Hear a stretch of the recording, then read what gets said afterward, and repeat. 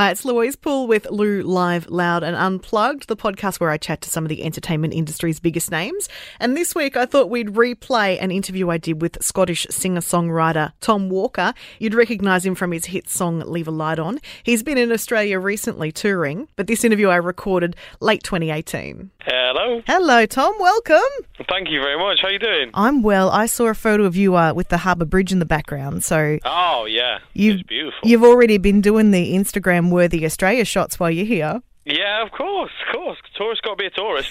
Exactly. What else is on the lineup? You got to go to the Opera House? Yeah, so we went to the Opera House, and then we kind of had like lunch down there by the water, which was really nice. And then, yeah, that was kind of all we did. We were all a bit delirious from the jet lag yesterday, so I had like 2 beers, and I felt like I was completely wasted. What about koalas? Cuddled koalas? Not yet, but it's definitely on the list. And hopefully not when you're full of the beers and you feel that way. No, I would never irresponsibly cuddle a koala while under the influence. Good. So this is your first trip to Australia, isn't it? Yeah, it is, yeah. Overall impressions, because we like you.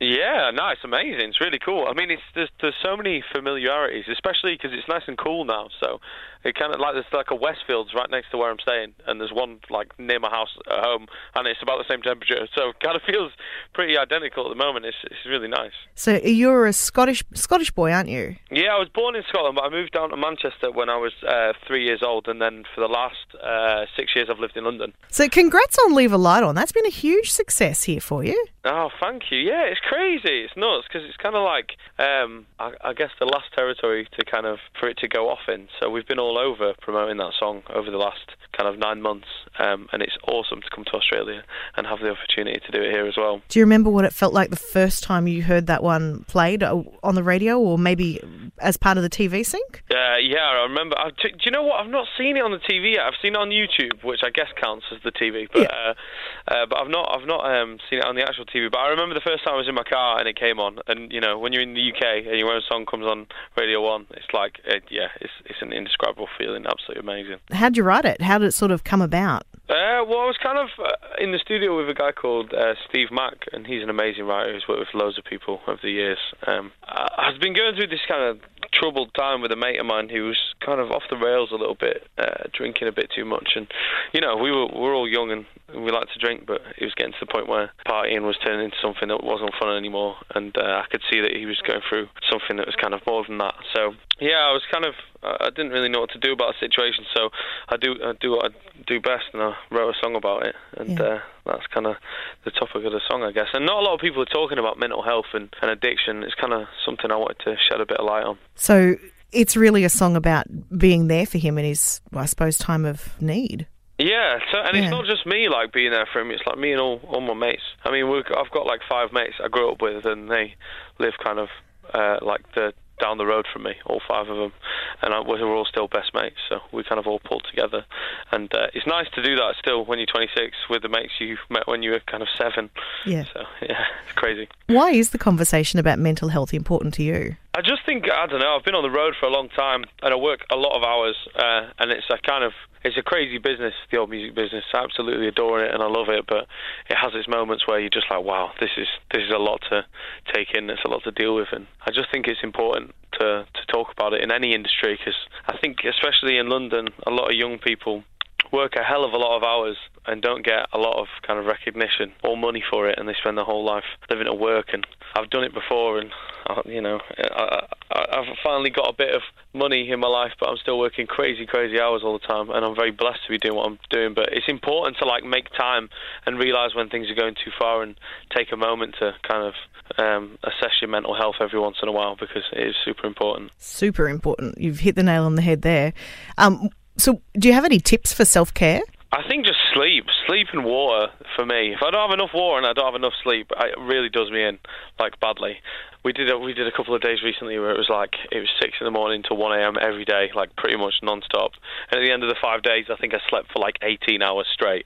And if I don't do that, I start to hit the wall. I just can't go on anymore. So I always have to make time to catch up every once in a while. So speaking of the odd jobs that you have before you're a musician, because this always fascinates me, because you see people, they're very successful. You don't realise that, they worked at Macca's for ages. Yeah. Sure, yeah. What are some of the jobs you held along the way? Oh man, I've been a chef in I think 5 different restaurants. I was never any good.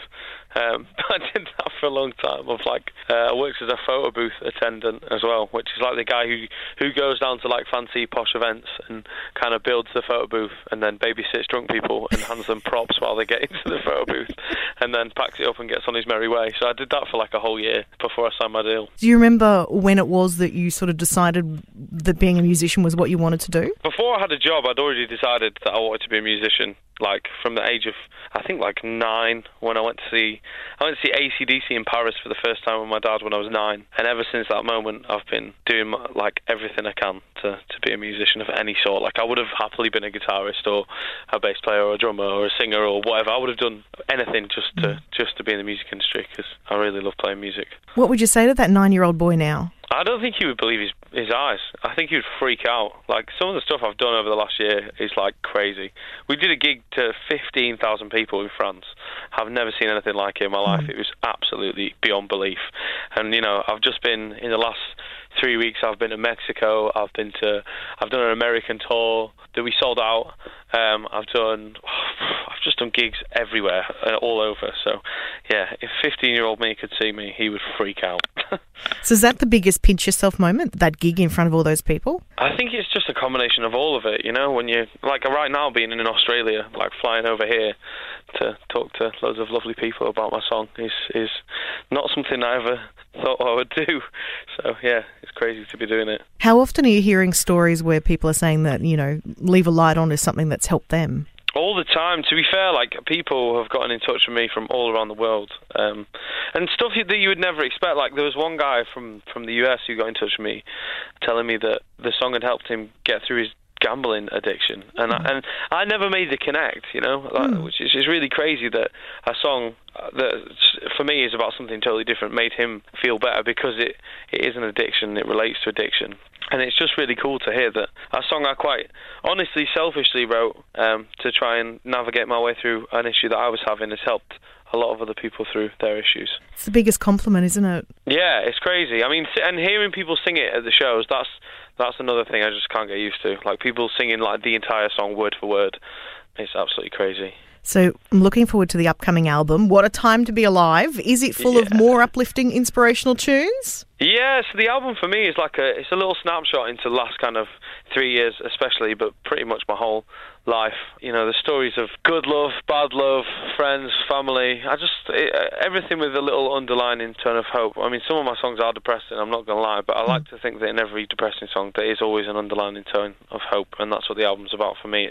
I think everybody could do with a little bit of cheering up at the moment, so yeah, it's always good to have a little cry and then realise what's important to you in life. So is Angels going to be a single? Yeah, totally. Angels is the single that we've just started working in the UK and in Europe because we've done Leave a Light On over there for the last, 9 months or something. So we've moved on to the next one over there, which is cool. Do you reckon you've got a guardian angel looking out for you? Absolutely, yeah. I don't know how I've got this far, so somebody must be looking out for me. So what's your favourite one off the new record? What's your favourite track? There's a track called Now You're Gone, where Zara Larsson jumped on and did a little feature with me, which is really, really cool. And to have on my debut album, her coming on, she's absolutely huge, and in my eyes, a huge pop star and one of the best. So it's really cool to have her featuring on my album. And it's kind of a wicked duet that's on there, and it's to and from in the whole song, and it's got a really nice dialogue. And how cool is that cover art? That's one of the most impressive covers that I've seen in ages. Yeah, it's so cool. I mean, we had it hand-drawn. We approached an amazing artist called Craig Allen, and he's done these paintings in that style for all sorts of people. And the whole idea behind the album was all of these people in my life and everybody I've worked with or anybody who's inspired a song or my friends, my family, my girlfriend, whatever it is, it was all of those people coming together to make a bigger picture, which is the album. And I wanted to do that with my face. So if everybody on that is either, well, not everybody because there's 2,000 people on there, but I reckon about 500 of them are everybody who's been involved in the album in any little minor ways on there, all the producers, the writers that I wrote with, all my friends, my family, even my grandmother's rappers on there. Like, it's everybody. Maybe the other 1,500 of the people whose lives have been touched by your music. Yeah, I mean, I hope so. I really hope so. But I've never seen another album cover like it. No, me either. There's a lot of cool album covers, but a lot of it is also like two gorgeous people in some kind of band standing there looking very glamorous, and I just didn't want to do that. I wanted to do something that was kind of thought-provoking. Well, I absolutely can't wait to hear the rest of it, Tom. Thank you so much for your time today. Absolute pleasure. Thank you for taking the time as well. I really appreciate it. If you enjoyed this interview, then please subscribe to my podcast where there's plenty more. Lou Live, Loud and Unplugged. You can find it in all the regular places, iTunes, Spotify and on the free iHeartRadio app. Or connect with me on social media on Instagram at Louise_Poole, on Facebook at Louise Poole Official.